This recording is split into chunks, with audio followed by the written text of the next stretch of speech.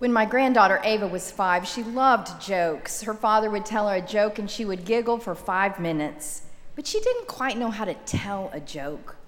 We were in the car one day and her dad got out to pump gas, and I decided I would teach her a joke that she could tell to her father. Ava, say to your dad, "What do you call a seagull who lives by the bay?" And your dad will say, "I don't know, Ava, what do you call a seagull that lives by the bay?" And then Ava, you will say, "A bagel." So we practiced it about 5 times and she had it down pat. And then her dad got back in the car and he put his key in the ignition and she said, "Dad, what do you call a seagull who lives by the bay?" And he said, "I don't know, Ava, what do you call a seagull that lives by the bay?" And she choked. She stammered. She could not remember the punchline. And then she finally said, "I got it. It's a donut." And even though she got it all wrong, we all laughed.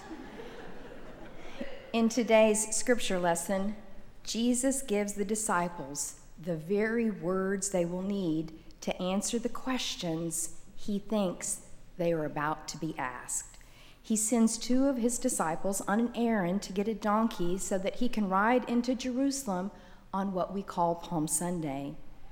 Jesus instructs them, "If anyone says to you, 'Why are you doing this?' just say, 'The Lord needs it and will bring it back when he's done.'"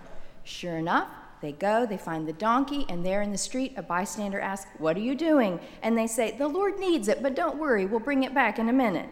As Christians, we are like those 2 disciples on the errand. We too are asked questions, and we too have to give an answer. I shouldn't tell you this, but when I was 21, 22, 23, I would go out to bars and parties with my good girlfriends from college. We were all single and we were eager to meet young men our ages. I had just graduated as a journalism major in college, and they had graduated and were beginning their careers in business, one of them going off to law school, while I had recently announced my intention to become a minister and go to seminary. My friends would sometimes say to me on the way to the bar, "Now, Carla, if anyone asks, I mean, could you just say that you're like in school? Maybe I could say I'm in counseling." "Oh, yeah, that's good," they said, because they all knew that if I said I was going to seminary to be a minister, well, not only would I seem like a dud, but they would all seem suddenly uncool too, guilt by association, and they didn't want to ruin their chances with the young men at the party. Throughout the Gospel of Mark, we know, because we've been looking at it these many weeks of Lent, that Jesus gets peppered with questions. Both his followers and his opponents ask him question after question after question about what it means to follow God. There are so many questions in the Gospel of Mark that one scholar calls questions the central nervous system of Mark's story. Now Jesus turns it, and he tells them that they are the ones who are about to be asked the questions. Our 10 members of the pastor's class just joined the church, confessed their faith, walked into those warm waters of baptism, and were immersed with your love. And what they did is to say, we are ready to answer for Jesus. We are ready to join you all as a congregation in answering the questions for Jesus. We are all called Christian now, all of us, and Christian means little Christ.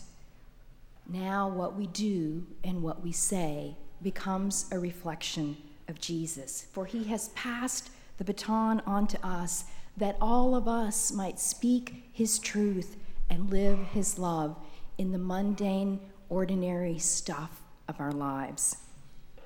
My son called home from college this week. "Do you have a minute, Mom? Well, you know, kids don't call home from college. So what do you say? No matter how busy you are, you say, I've got all the time in the world. What's up? And he said, well, I was just giving a guitar lesson, and the student that I was teaching was a very distinguished man, quite a bit older than myself, but he couldn't quite get the chords as I was teaching them. And so when he would get frustrated with himself, he would say, oh, I'm so retarded. Mom, he said, I didn't know if I should tell him that it's wrong to use the word retarded that way. It's such an insult to people who have a variety of mental abilities, including autism. Mom, some of the people I love most dearly have autism. Should I have spoken up, or would that have been rude? Sometimes we are not quite sure when is the right time or place to speak our truth. My aunt moved into a retirement community when she was in her mid-80s. One of her friends that she made at the retirement community said one day at the dinner table that she thought that gay and lesbian people were those whom God disapproved of. My aunt spoke up. I think you were wrong, said Aunt Millie. God created people gay or lesbian and loves them the same as God loves you or me. And you know what I think really makes God mad, said Aunt Millie? It's when you treat people unfairly because of their sexual orientation. Her new friend said, well, you're probably right. My classmate from seminary, Norman Wurzbaugh, has recently written a book called The Way of Love. He tells a story about a community garden called the Lord's Acre. At the Lord's Acre, volunteers gather to raise fresh produce to supply the local food banks. Susan runs the community garden, and one day when she shows up at the Lord's Acre, she notices that the new patch that they planted that year, full of melons, had no melons. They begin noticing that other produce was missing. And one day when Susan got to the Lord's Acre, she saw a shopping bag hanging there in the middle of the garden on a nail, and she knew it belonged to Emma, a woman in the community who struggled with poverty and illness and isolation. Susan confronted Emma, and Emma flew into an angry rage. She said, I need that food to live, and I give some of that food to my landlord who's always angry with me for paying the rent late. Instead of escalating the conflict, Susan sat back and quietly listened to Emma's verbal abuse for an hour. Emma stomped off, saying, you will never see my face at this garden again. But a month later, Emma called Susan and apologized for stealing. She wondered if she might become a part of the gardening project, if someone might come over to her home and teach her how to plant melons herself. Today, Emma is a regular volunteer at the Lord's Acre. She goes through the seed catalogs, she tills the ground, she waters the garden, because you see, Emma was not just hungry for food. Emma was hungry for a place where she could give her love away and receive love back. Susan realized that though the garden does so much good in terms of actual produce, that what the garden truly does is to make God's love visible. Jesus says to his disciples, if anyone says to you, why are you doing this? You know, Jesus seems more focused on the whole donkey procurement part of the story than he does on that holy parade about to happen in the city. Mark spends so much of his Palm Sunday story telling us how Jesus sent his disciples ahead of him to get all the details arranged. Mark never wastes words, and yet this part about getting the donkey, it seems to go in slow-mo as they go not just for a donkey, but an unridden donkey. An unridden donkey is one that is fit for a sacred ceremony. And we are told nuanced details of the geography, that they are there about 2 miles outside of town between the villages of Bethphage and Bethany, right there by the Mount of Olives. And when Mark says the Mount of Olives, it's like that part of the movie when the music swells in this ominous fashion and you know something dramatic is just about to unfold. For the prophets have said for ages that on this place in the Mount of Olives, the Lord will speak. And you and I know now what Mark knows when he wrote this story, that though these disciples are so eager and ready and willing to run and procure the donkey with gladness for their Lord Jesus, answering with their words and their actions, that momentarily they will be the same ones to run and hide and deny and betray. My friend Sally, who worked here at the church for a number of years in our communications department, taught kindergarten Sunday school at the Congregational Church when her kids were growing up. She taught Sunday school in the basement while upstairs the adults would gather for worship. It was Palm Sunday, and Sally and the 5- and 6-year-olds were discussing the nuances of Jesus arriving on the donkey on Palm Sunday at a festive parade. And then Sally asked the kids, "And do you know what happens next in the coming week after this?" And some of the kids thought something about Easter eggs was going to happen, and some mentioned Jesus, but she could tell that they weren't quite getting it. So she said, "Kids, there are some dark days ahead. Jesus is about to be arrested, put in jail, and crucified." They looked puzzled. "Basically, kids, that means Jesus was killed." One little boy named David looked stunned. He yelled, "They killed Jesus? Do they know this upstairs?"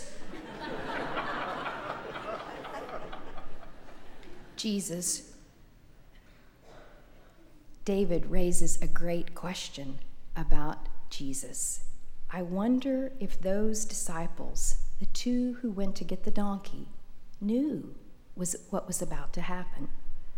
As disciples of Christ, you and I are ready. We are ready to run and answer with our lives for Jesus. But now the cross looms. When our knees buckle and our heart pounds, are we ready then to speak and act on behalf of him who went to the cross? How will we answer once danger enters the equation? Leopold Lopez was born into a well-educated and wealthy family in Caracas, Venezuela, but today he is forbidden to speak or leave his home. I read Leopold Lopez's story recently because our congregation formed a missionary partnership with Venezuela in the early 1990s, and many of us traveled back and forth there on numerous occasions. You know that Venezuela sits on the largest proven oil reserves in the world, but its people remain trapped in poverty. It became a democracy in 1958, and yet still, the people there have no voice. Lopez graduated from Kenyon College in Ohio, and then he entered Harvard Divinity School, but quickly shifted his degree program to the Master's in Government Affairs. Upon graduation from Harvard, he returned to Venezuela. He was elected mayor of a major city and began building schools and health clinics and reducing the crime rate. He was named one of the top 3 mayors in the entire world. He became very popular and used his platform to speak out against the fraud and the corruption of the national government. His bodyguard was assassinated when the attempt was made on his life. He led a protest march in the spirit of Dr. Martin Luther King, attempting to advocate for peaceful change for those suffering from starvation and lack of clean water or basic food. This protest march landed him in jail, where he read Ralph Waldo Emerson until they took all of his books, and then he read only the Bible from Genesis to Revelation over and over and over again until they took the Bible as well, torturing him, placing him in solitary confinement. Today, Leopoldo Lopez remains on house arrest. He is forbidden to speak to the press, but he has been speaking still, with a reporter named Will Hilton, who recently published Lopez's story.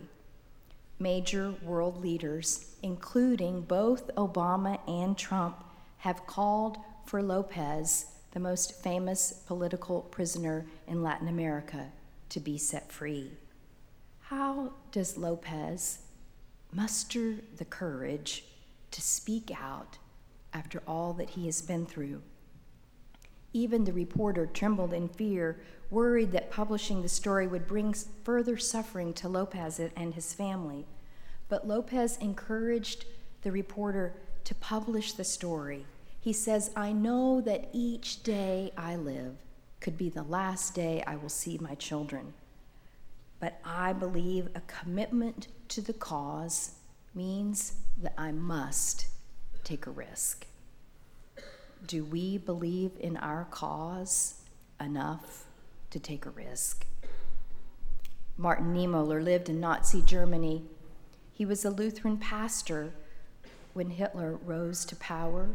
Initially, Martin Niemöller supported the Nazis, but then he shifted and he joined the resistance movement. He famously wrote, "First, they came for the socialists, and then I did not speak out because I was not a socialist. And then they came for the trade unionists, and I did not speak out because I was not a trade unionist. And then they came for the Jews, and I did not speak out because I was not a Jew.